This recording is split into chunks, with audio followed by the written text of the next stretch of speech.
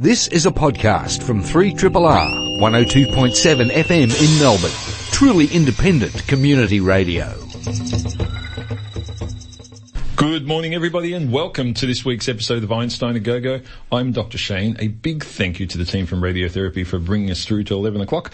You're stuck with us now until 12, so if you don't like science, quickly change the channel. Done? Good. In the studio with me is Dr. Crystal. Good morning. Good morning, Dr. Shane. You made it on time despite the traffic chaos. I know. Melbourne has been disrupted by the Grand Prix and the Run for the Kids. There's a lot happening out there on the road, so stay safe, people. Yeah, I'm supportive of one of those two things. Dr. Cromer, good morning. Good morning, and fantastic for anyone who's run for the kids this morning. Yeah. See, I'm worried that they have to call the medical evacuation team to get me at the end of one of those fun runs. I don't know. I'll probably handle it. Yes. Dr. Ailey, good morning. Good morning, Dr. Shane. It's a nice day out there. It is. It's a beautiful day, actually, given the last few days before that. A little bit damp. I know. I was in my local supermarket this morning reflecting on certain disparities, like the 4 rows of products for women, beauty products. And then there was this little section that said male grooming. No comment. No comment. I thought, is this where I lift my leg? I was going to say something about hair, but never mind. No. That's right. They could make it even smaller for me. Anyway, it's a science show, folks. We're going to give you some news first, and then we have a couple of guests coming into the studio to talk about some really interesting topics. We will then tell you some exciting news about next week as well, which is going to be pretty fine. But Dr. Crystal, we might start at you because you're on the verge of a coughing fit at any given minute because you've been sick this week. So let's see if we can get your news out before that comes to fruition. Well, Dr. Shane, have you ever wondered how you tell if a dinosaur is male or female? Is this a joke? Is that a story? Lift up its skirt kind of joke? Or well, you can't lift up the skirt of a fossil, can you? I mean, it's one of the big questions for paleontologists because you can't really tell much from the bones and some from the when you ever find partial skeletons how you actually tell if a dinosaur's male or female. But there's one fundamental feature of biology that makes you female, and that's your ability to reproduce. Right. And so this is some research that was published in Scientific Reports from North Carolina State University, looking at the fossil of a Tyrannosaurus rex that roamed the Earth 68 million years ago, and actually definitively working out that this dinosaur was pregnant. And if this dinosaur was pregnant, then this dinosaur was female. And they've hold on a minute, pregnant? Can you be pregnant with didn't they have eggs? They did have eggs, and so they're using the word. They're using the word pregnant, yes, as to mean with child, with reproduction. Egg. So reproducing, so with egg, with egg, with egg. But actually, it comes down to the presence of something called the medullary bone, and this is an extra bone that female birds get only when they're about to lay eggs. So they grow this bone when they're about to. They do. Nature gives the bird a bone. And then does the bone go away after? Yes, because it's not an anatomically structural bone. Right. What it is a rich mineral deposit that appears on the inside, like in the bone marrow of all the other bones. So if you imagine the femur of a chicken, when it's about to lay eggs, it gets this highly intensely calcium-rich mineralized source because it takes so much of those minerals to make the shell of the egg. And it's got to come from somewhere. Yep. And so this is one trick that they've got to say, well, let's put all this calcium, in the middle of this medullary bone, and then when we need it, we won't have to take it out of the skeleton. We'll take it out of these sort of temporary bone structures. Right. And so this research that's been led by Mary Schweitzer from the North Carolina State University has actually seen a medullary bone in the femur of this T-Rex. And you can look at it under the microscope and you can scan it and you can say, we think this is a medullary bone. But it could also look like something like osteoporosis or other bone diseases. Okay. Like, how do you definitively know that it's definitely a medullary bone? And they've actually managed to do a composition and a biochemistry analysis, a chemical analysis of this medullary bone, because it is quite different from other structural anatomical bones. But they've also been able to detect organic compounds such as keratin sulfate, which is known to be really rich in this medullary bone, which is amazing achievement for a 68 million year old fossil. Yeah. And they've absolutely been able to sort of come up with a chemical fingerprint of bone pregnancy, if you like. And to say definitively, yes, this dinosaur was pregnant, therefore it must be a female, therefore any other anatomical differences and structural difference we might see, we can actually now start to assign to male or female sex of fossils, which is actually a huge leap forward, because it's a bit of a dirty secret in paleontology that they don't actually know the difference. Yeah. I mean, I have to say, whenever I hear one of these things, I'm tempted to say, what's the chance of finding that? Exactly. Because it's really hard to A, find a complete skeleton, B, find one where these sorts of pieces are intact to a degree that you can actually do the sort of analysis you're talking about. But, I mean, to actually be able to do chemical analysis on it, find it intact in a form that's viable, know that it's from a T-Rex for a start, because often these bones are scattered. I mean, geez, it's low possibilities. Dr. Ailey. So, I mean, with animals that give birth to live young, my understanding is that people can look at things like pelvic structures, that's what I was going to say. Pelvic structure and stuff like that. But obviously with dinosaurs, if it's eggs, that's not necessarily something you can look at. But they still have to have a pelvis to pass the egg, which a man doesn't. They do. Well, they do, but you have to you kind of retrospectively assign those characteristics. You know something's female, you see a difference in the bone structure, you assign that as female. And so unless you can do that, you're still guessing whether or not that difference is an anatomical difference, a species difference, or whether it's a sex difference. You actually need a marker to start with to say, yes, this skeleton is female, therefore all these things we can infer from it are due to sex differences, not species differences. Otherwise you might say, well, you're just looking at a different hipped dinosaur species. Or you're not really looking at a brontosaurus, you're looking at an apatosaurus. Exactly. Which is the same. Yeah, but Let's not have that argument. This is the same issue, right? Around the age of, and what happens and so forth. Yeah. Maybe it's a different species. It's not like we sort of have them there and we just flip open our encyclopedia of dinosaur bones and go, oh, that's what it is. No, we don't know. So this has created a definitive chemical signature for bone that can be detected in fossilised bone, that has been compared to and can say, yeah, this is a pregnancy bone, therefore this is a female skeleton, therefore. So it's a nice enabler for paleontology. It's very cool stuff. Dr. Cramer, what do you got for us? Well, first I have a 15-second rant. Here we go, set the clock, breastfeeding shamers. Shame on you.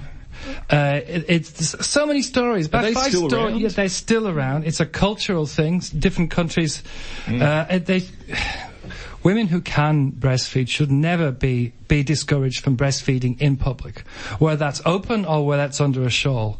And anybody who does ask them to stop or desist or cover up is absolutely wrong. In Scotland, they've introduced a law to make it illegal to shame anyone breastfeeding in public. And I think that should be done here. So that's my 15-second rant. Well, I think to be fair, I mean, this is a simple biological process which is no different than eating, in a sense. It is eating. Yep.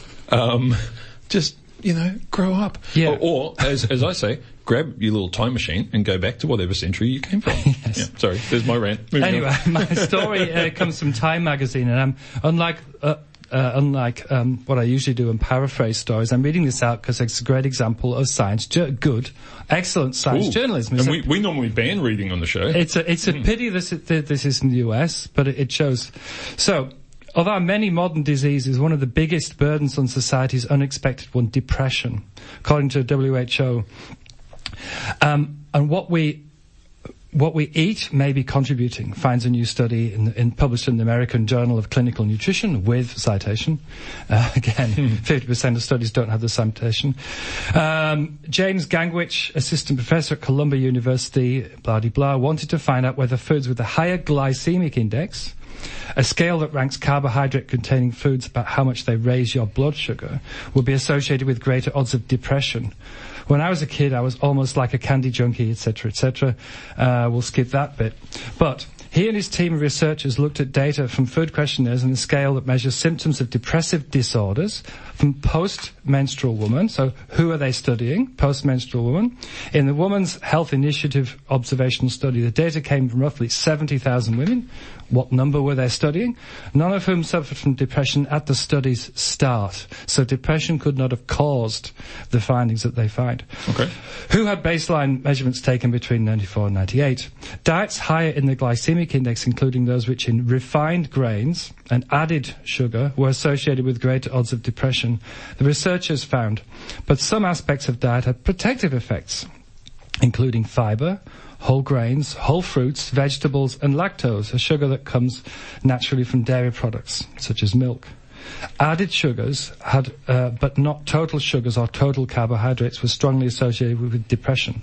The authors couldn't pinpoint a mechanism from the study. It was associative, meaning they observed two things at the same time. They don't know cause and effect.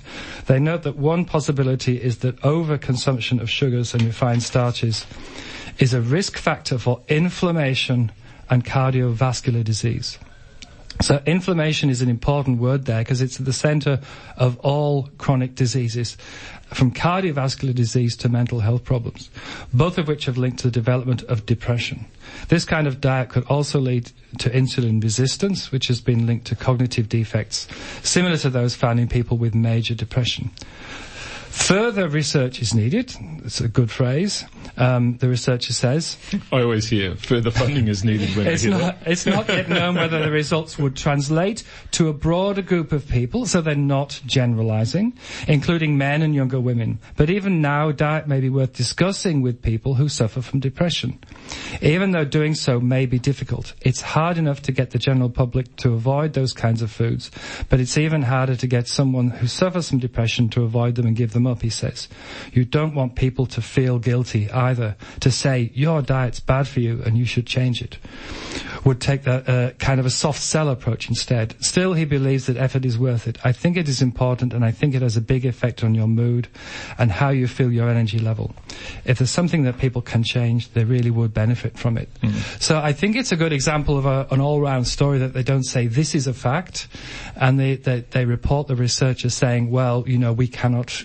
This is a study just of postmenopausal women, or somebody could say, oh, this is a study just of mice or just of rats, but we have to make that leap. So it's not making any kind of really leaps, and it's also thinking about the ethical issues of the results of this research. Interesting stuff. I think falls into that category of all good advice.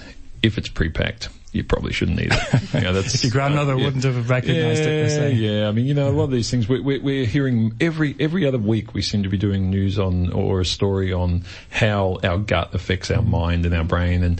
And even before that, I can tell you how you know if you've got a good diet. Go and buy yourself a burger from a fast food chain. If you feel like crap after eating it, you're eating well normally.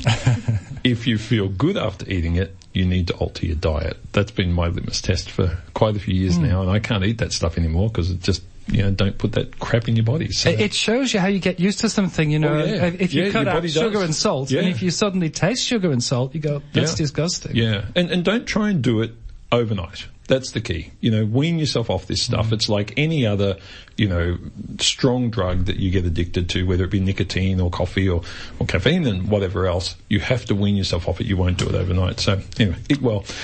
Dr. Ailey, what have you got?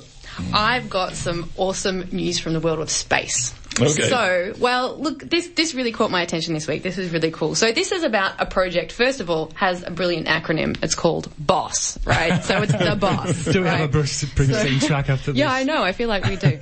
But, so the BOSS stands for the Baryon Oscillation Spectroscopic Survey. And basically what this project was designed to do was to get a better estimate of the acceleration of the expansion rate of the universe. So it's looking like way, way, way, way out there to galaxies far, far away. Had to get my Star Wars in there.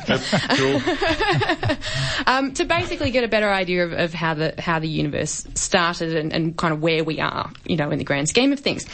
But what they're doing is they're looking at distant galaxies, 4.5 to 6.5 billion light years away. So about and that is consequently about the age of our solar system. Yeah, right. That's just so a long way. Insanely long way away. And what they found was something that they've now called the BOSS Great Wall. And basically, this is the largest structure ever found in the universe. Wow. Biggest thing we know of in the universe is the universe itself.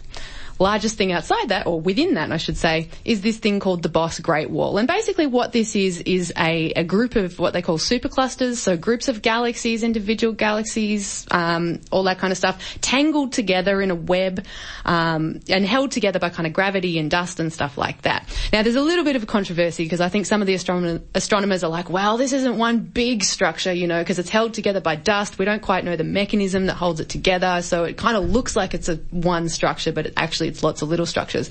But either way, it's still pretty impressive. I mean, this thing is, I think it was 10,000 times the mass of the Milky Way galaxy. Okay. This thing is kind of big. Yeah, 1 billion light years across. They Wow. think. And to put it into stupid terms, you know how when people are talking about stupid amounts of water, they say, how many Olympic swimming pools or something like that. So I decided to do an equally ridiculous calculation and worked out that 1 billion light years across is around 240 quadrillion times around the Earth. Wow. That is Okay. how big this thing is. Can't really... Jeff's trying to imagine that. Well, you can't, exactly, you can't How really... dense is it, though? I mean, it's Well, bigger, but is it more dense? Do you have That's close the question. neighbours? Yeah, I mean, the whole idea of these superclusters is you have close groups of neighbours of galaxies and stuff like that. But again, this is why there's a little bit of controversy, because it's like, well, yeah, but there's a group over here and then there's a group over here, and they're kind of connected by this dust and this gas, but, you know, is that part of the same structure? It's a galaxy far, far away. So therefore, we're quite far from our nearest galaxy, is that right? Yeah. Our solar system. And if it was denser, presumably there might be more communication if there's sentient beings, etc. Well, I think you've got to look at the scales we're talking about, though, are still extraordinary. I mean, even the scale of our one galaxy, you know, our nearest star is you know, light years away.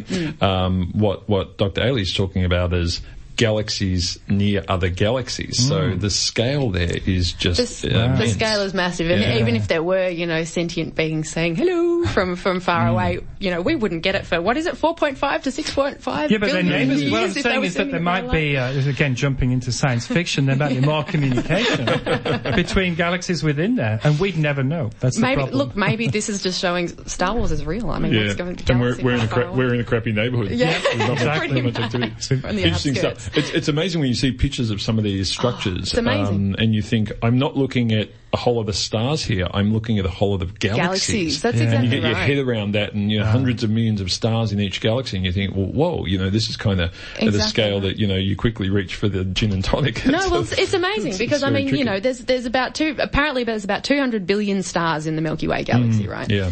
And this Boss Great Wall contains around 830 separate galaxies. Yeah. So then times that, you know, you assume the same density in Yeah, the Milky it's a Way lot. times that. That's And can a we lot. see it, or is it just by radio telescopy? I think this one's by actual telescope, but they're using different types, different frequencies of the spectrum. Not visible Yeah, frequencies. Not visible though. frequencies. But, So, that's exactly right. Well, the further we look back, the more red shifted, the more up Yes. towards the red end we get to the point where we wouldn't see it with the Yeah. with the naked eye, With the but our naked. telescopes can see it. No, that's exactly right, and that's what they're using to try and determine this acceleration. Well, that's just too big. I'm going to go small. Now, it's pretty well accepted that certain animals and so forth flock together when they or and swim together and so forth. So birds, you know, will fly in a group, you know, sometimes in a V shape for advantage. Fish will swim together in a school, and we know that part of this is because they can see each other, right? I mean, they look over and go, oh, yeah, you know, I'm going to go with these guys, and they all swim together. Would it surprise you to know that sperm do the same thing? Wow. Wow. Yeah. And last time I looked, they didn't have eyes. Yeah, something I do often, actually, put sperm under a microscope and check for eyes, but they don't. So it's an interesting question that a guy named Chi-Kyon Tung from North Carolina State University has been looking at, because they're trying to determine, okay, what's the physics of things that fly and travel in this sort of this methodology. And it's very hard to look at the physics of it when the sort of cognitive elements are in the mix as well. So you can say, okay, I can look at the aerodynamics in that, but a bird's going to ignore the aerodynamics and just turn around, look at the dude next to him and say, oh, okay, she's flying in this direction, I think I'll do the same thing, regardless of the aerodynamics of the situation. But in the case of sperm, you don't have to worry about the cognitive element. Now, you don't have any senses. I guess none of the five senses. They're not doing that. They're just swimming. And so what you can do at that point is just start to look at the fluid that they're in and why, as a result of that fluid, they might swim for advantage in a group. And so the sorts of fluids, of course, that sperm travel in are called viscoelastic fluids. So these are fluids that basically there's a resistance to flow. So they're kind of, not like alcohol, which flows very easily over a surface. There's a resistance to flow. So more like something like honey, but not like quite. Honey, yeah. But in addition to that, there's this ability to restore itself to its state before it was disturbed. So if you sort of poke it, it will come back to where it was. So it resists being, flowing, so it's quite viscous. But it also has this elastic capability, like an elastic band, where if you change its shape, it'll restore itself to that shape. Now, so what they did is they looked at sperm both in a viscoelastic fluid, like it's normally found in the body, and then they looked at it in water. Okay. And what they found was when sperm's in water, it doesn't swim together. But Really? When you say water, I mean, was it saline or something that would have actually enjoyed being in rather than... It was dead. Well, as long as it's not the liquid doesn't have a viscoelastic property. So if you push on water, it doesn't try and restore its position. It just moves out of the way, right? It doesn't have that property. So if you put the sperm in water, they just swim off in random directions.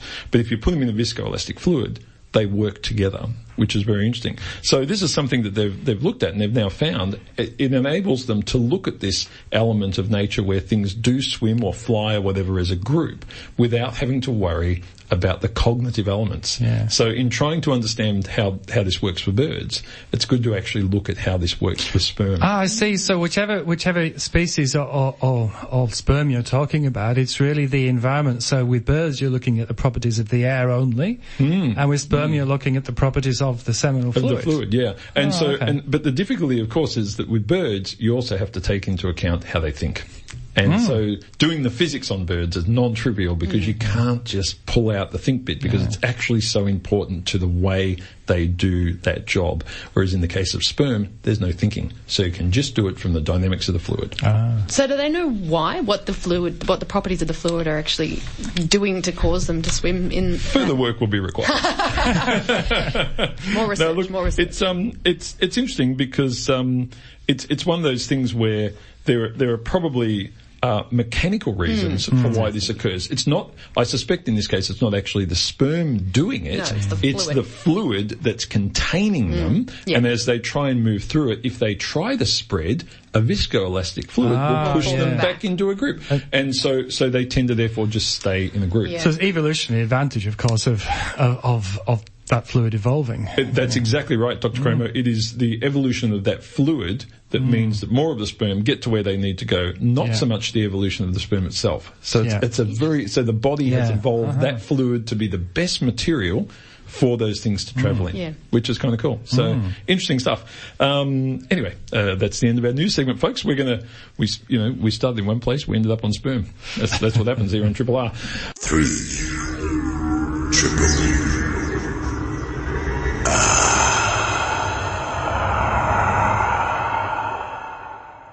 I'm Dr. Shane. In the studio with us is Dr.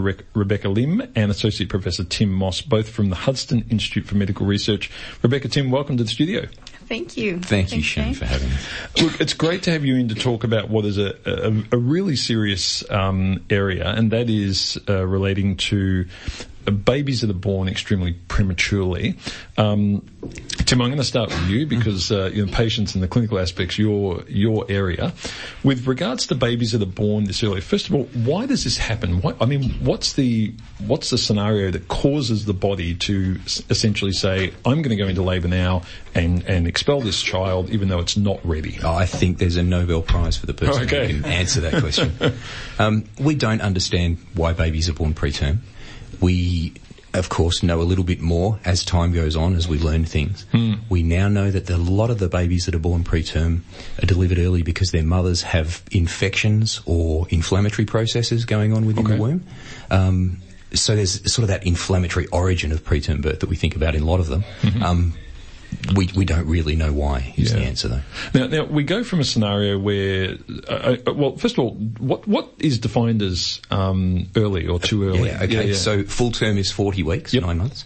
A preterm baby is one that's born before 37 completed weeks. Okay.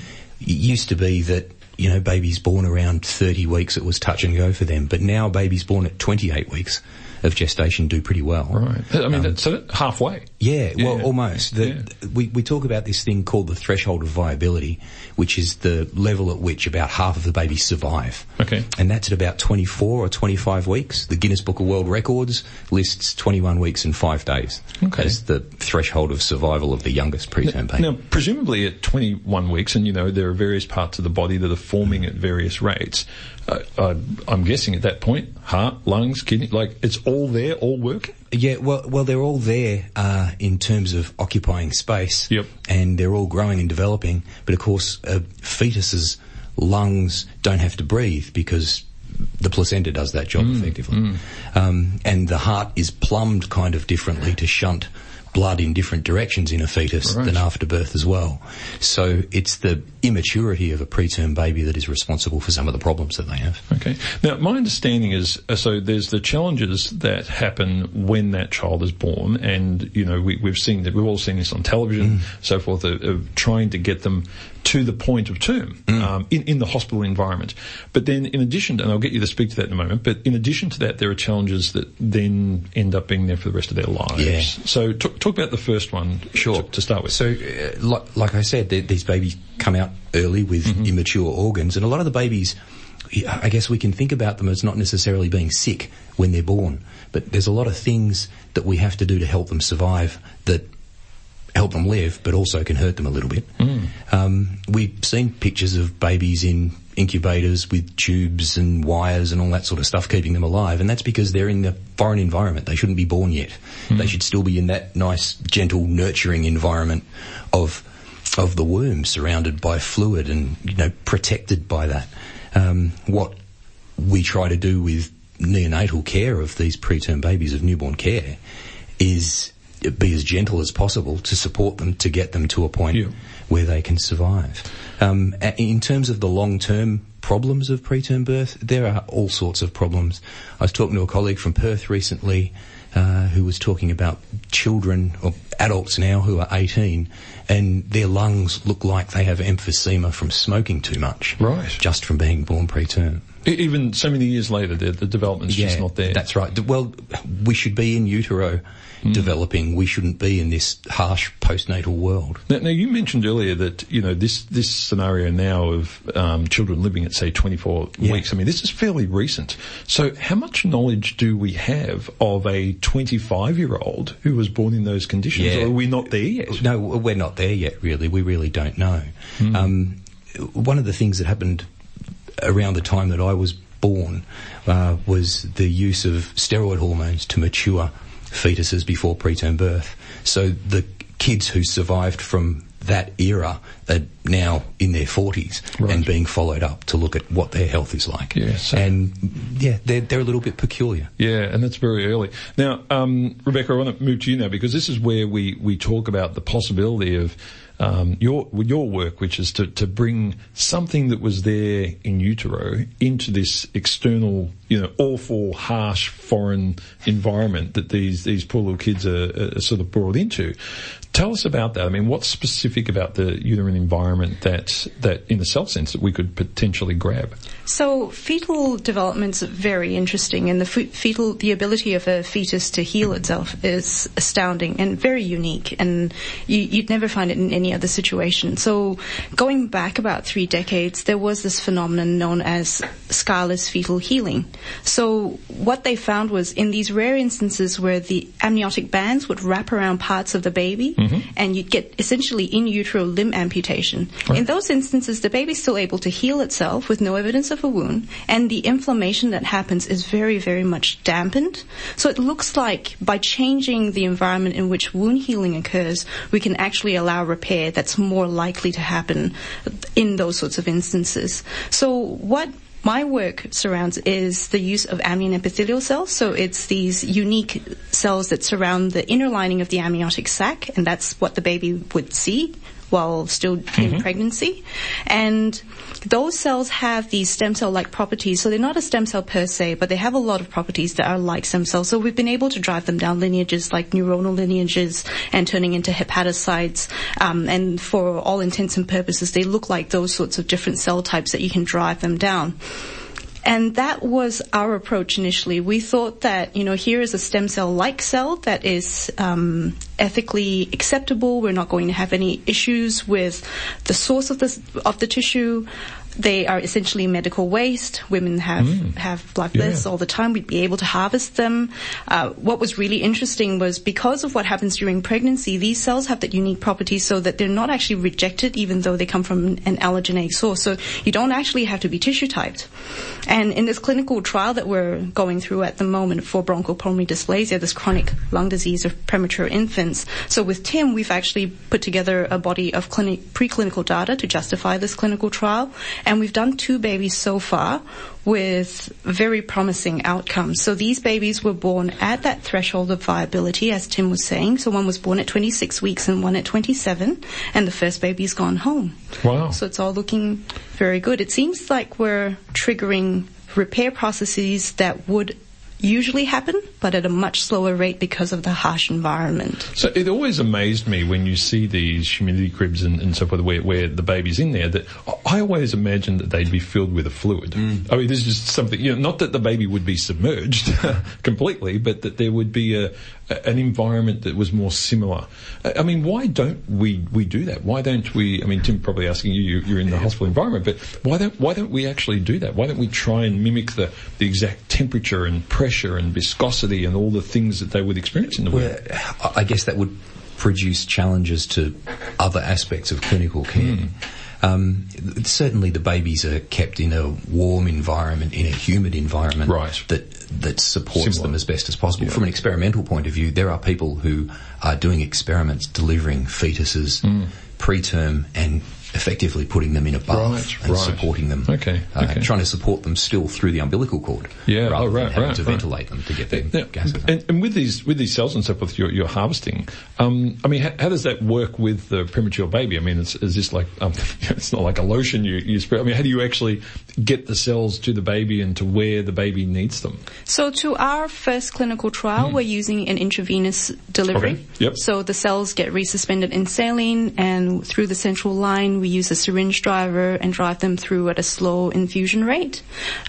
We have done with Tim checking if tracheally versus intravenously, and at least clinically for those very premature babies, from a safety perspective, it's just safer for us to go IV, because that way the baby can be intubated prior to the cell administration, and if there's any adverse event that we did not anticipate, the baby's already intubated. We're not at a critical event having to manage a very busy clinical situation along with the cell infusion. So somehow these stem cells, when injected, they find themselves, they find their way to the lungs, that they somehow sense are damaged and need repairing. How does that work? So with the lung, it's a little bit unique, because when you do a central vein infusion, the first port of call is the lungs anyway, so it ends up being a bit of a catchment just because of the anatomy. But what we've found in some other preclinical animal models where we've done, say, necrotizing enterocolitis, where we've done an IV injection into the animals as well, they still do find their way into the gut. Our colleagues that we've given cells to, they've used it in a stroke model and found that it crosses a blood-brain barrier when the blood-brain barrier is compromised. So we think that there is evidence that there is a homing strategy in these cells. Look, I have to say, I think this is absolutely extraordinary work, and I mean, one final question for you is, how many premature babies of this type are born in say, Victoria or Australia in a given year? So I think there's about 30,000 preterm babies born in the country in a year, but these very early ones number in the few thousand. So on that, I would say, hurry up. We're trying. I know it's a slow process, but I mean, this really does sound.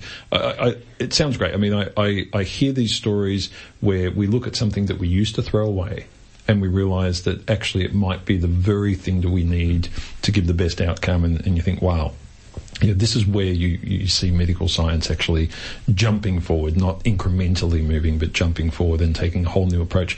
Congratulations on the work. I hope the second baby goes home soon, and many more like it receive this amazing treatment. Thanks for coming in today. Thanks, Dr. Shane. Dr. Rebecca Lim and Associate Professor Tim Moss, both from the Hudson Institute of Medical Research, working on some very interesting work for premature babies. You're listening to 3RRR on Einstein a Go-Go. We're going to take a break for some music, and we'll be back in a moment. We're going to be talking about some new climate research that's come out of the University of Melbourne. 3RRR.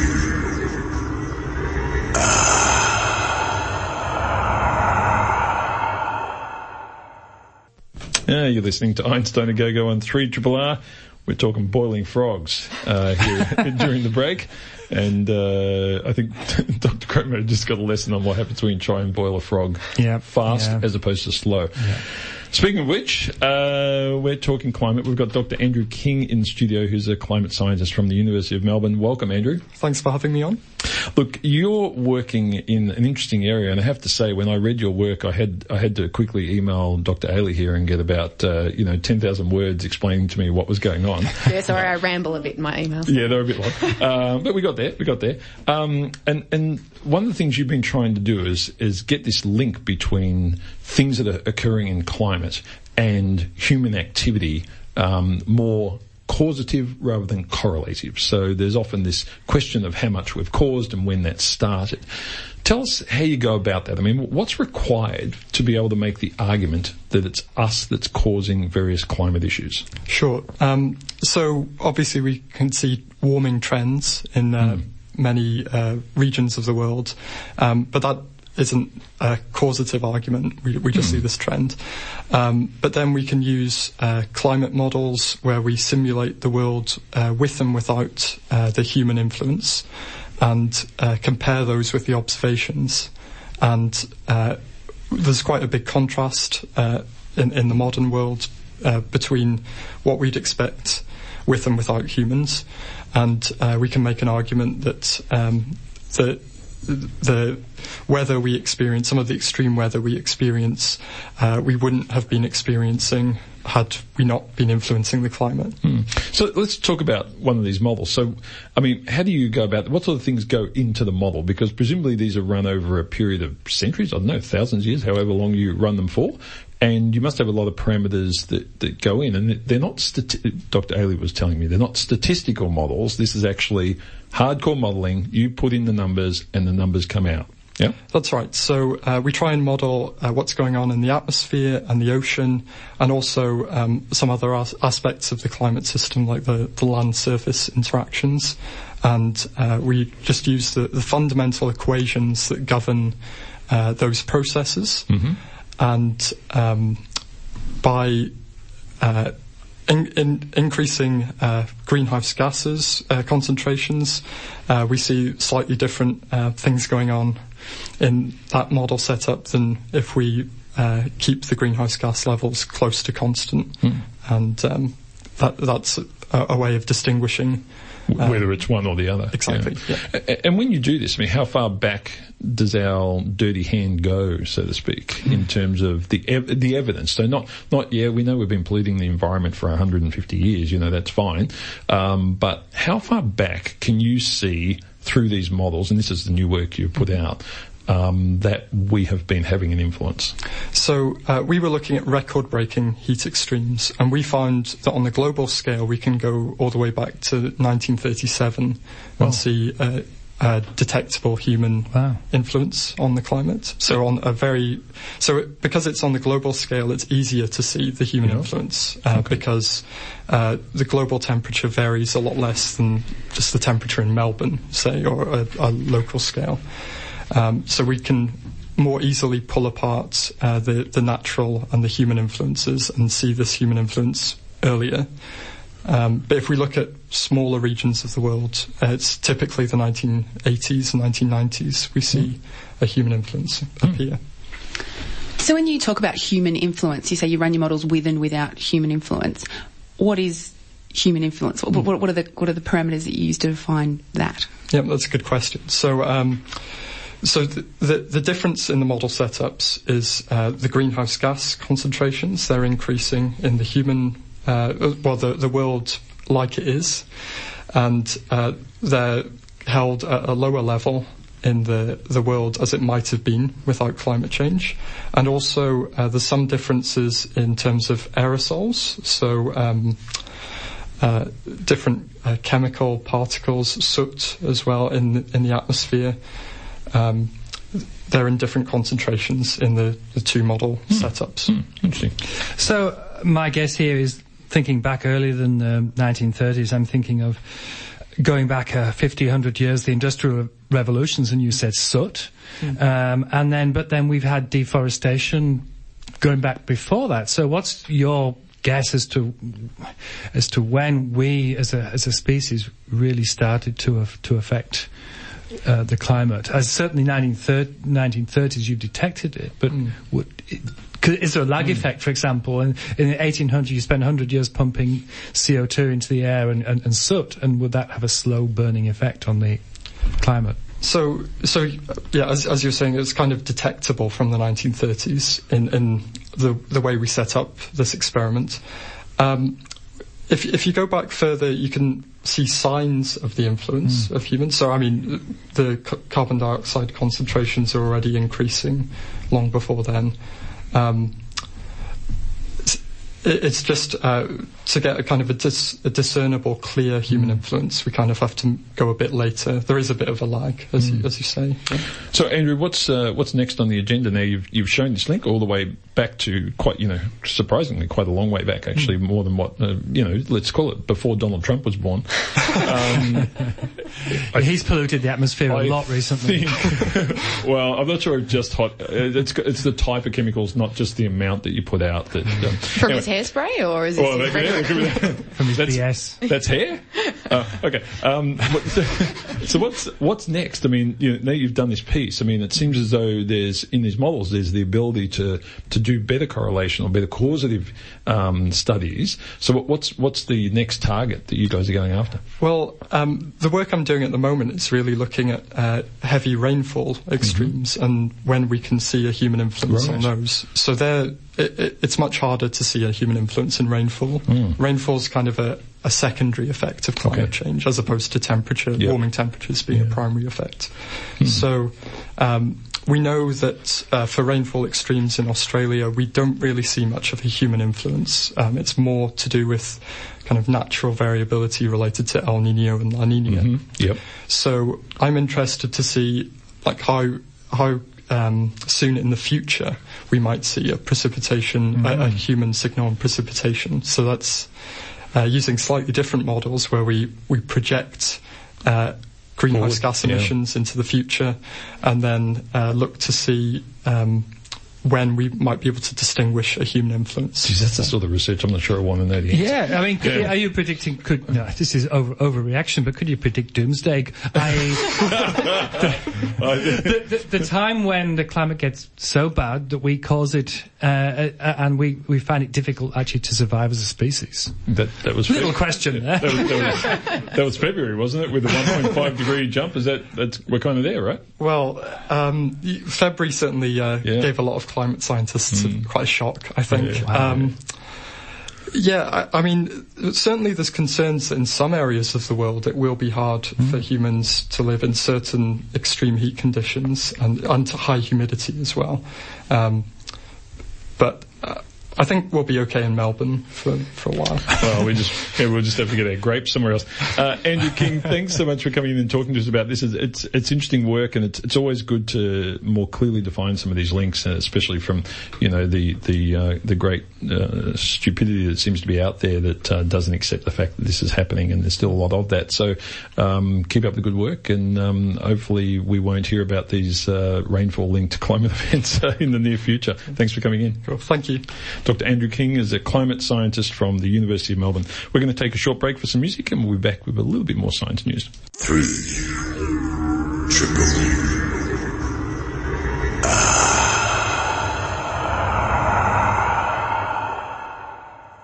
Now, I did want to mention, before I hand over quickly to Ailey for a minute, that next week, hopefully all going well, if the moon is aligned appropriately with the Earth, we will be interviewing the last human being to step on the moon, Gene Cernan, which is pretty exciting.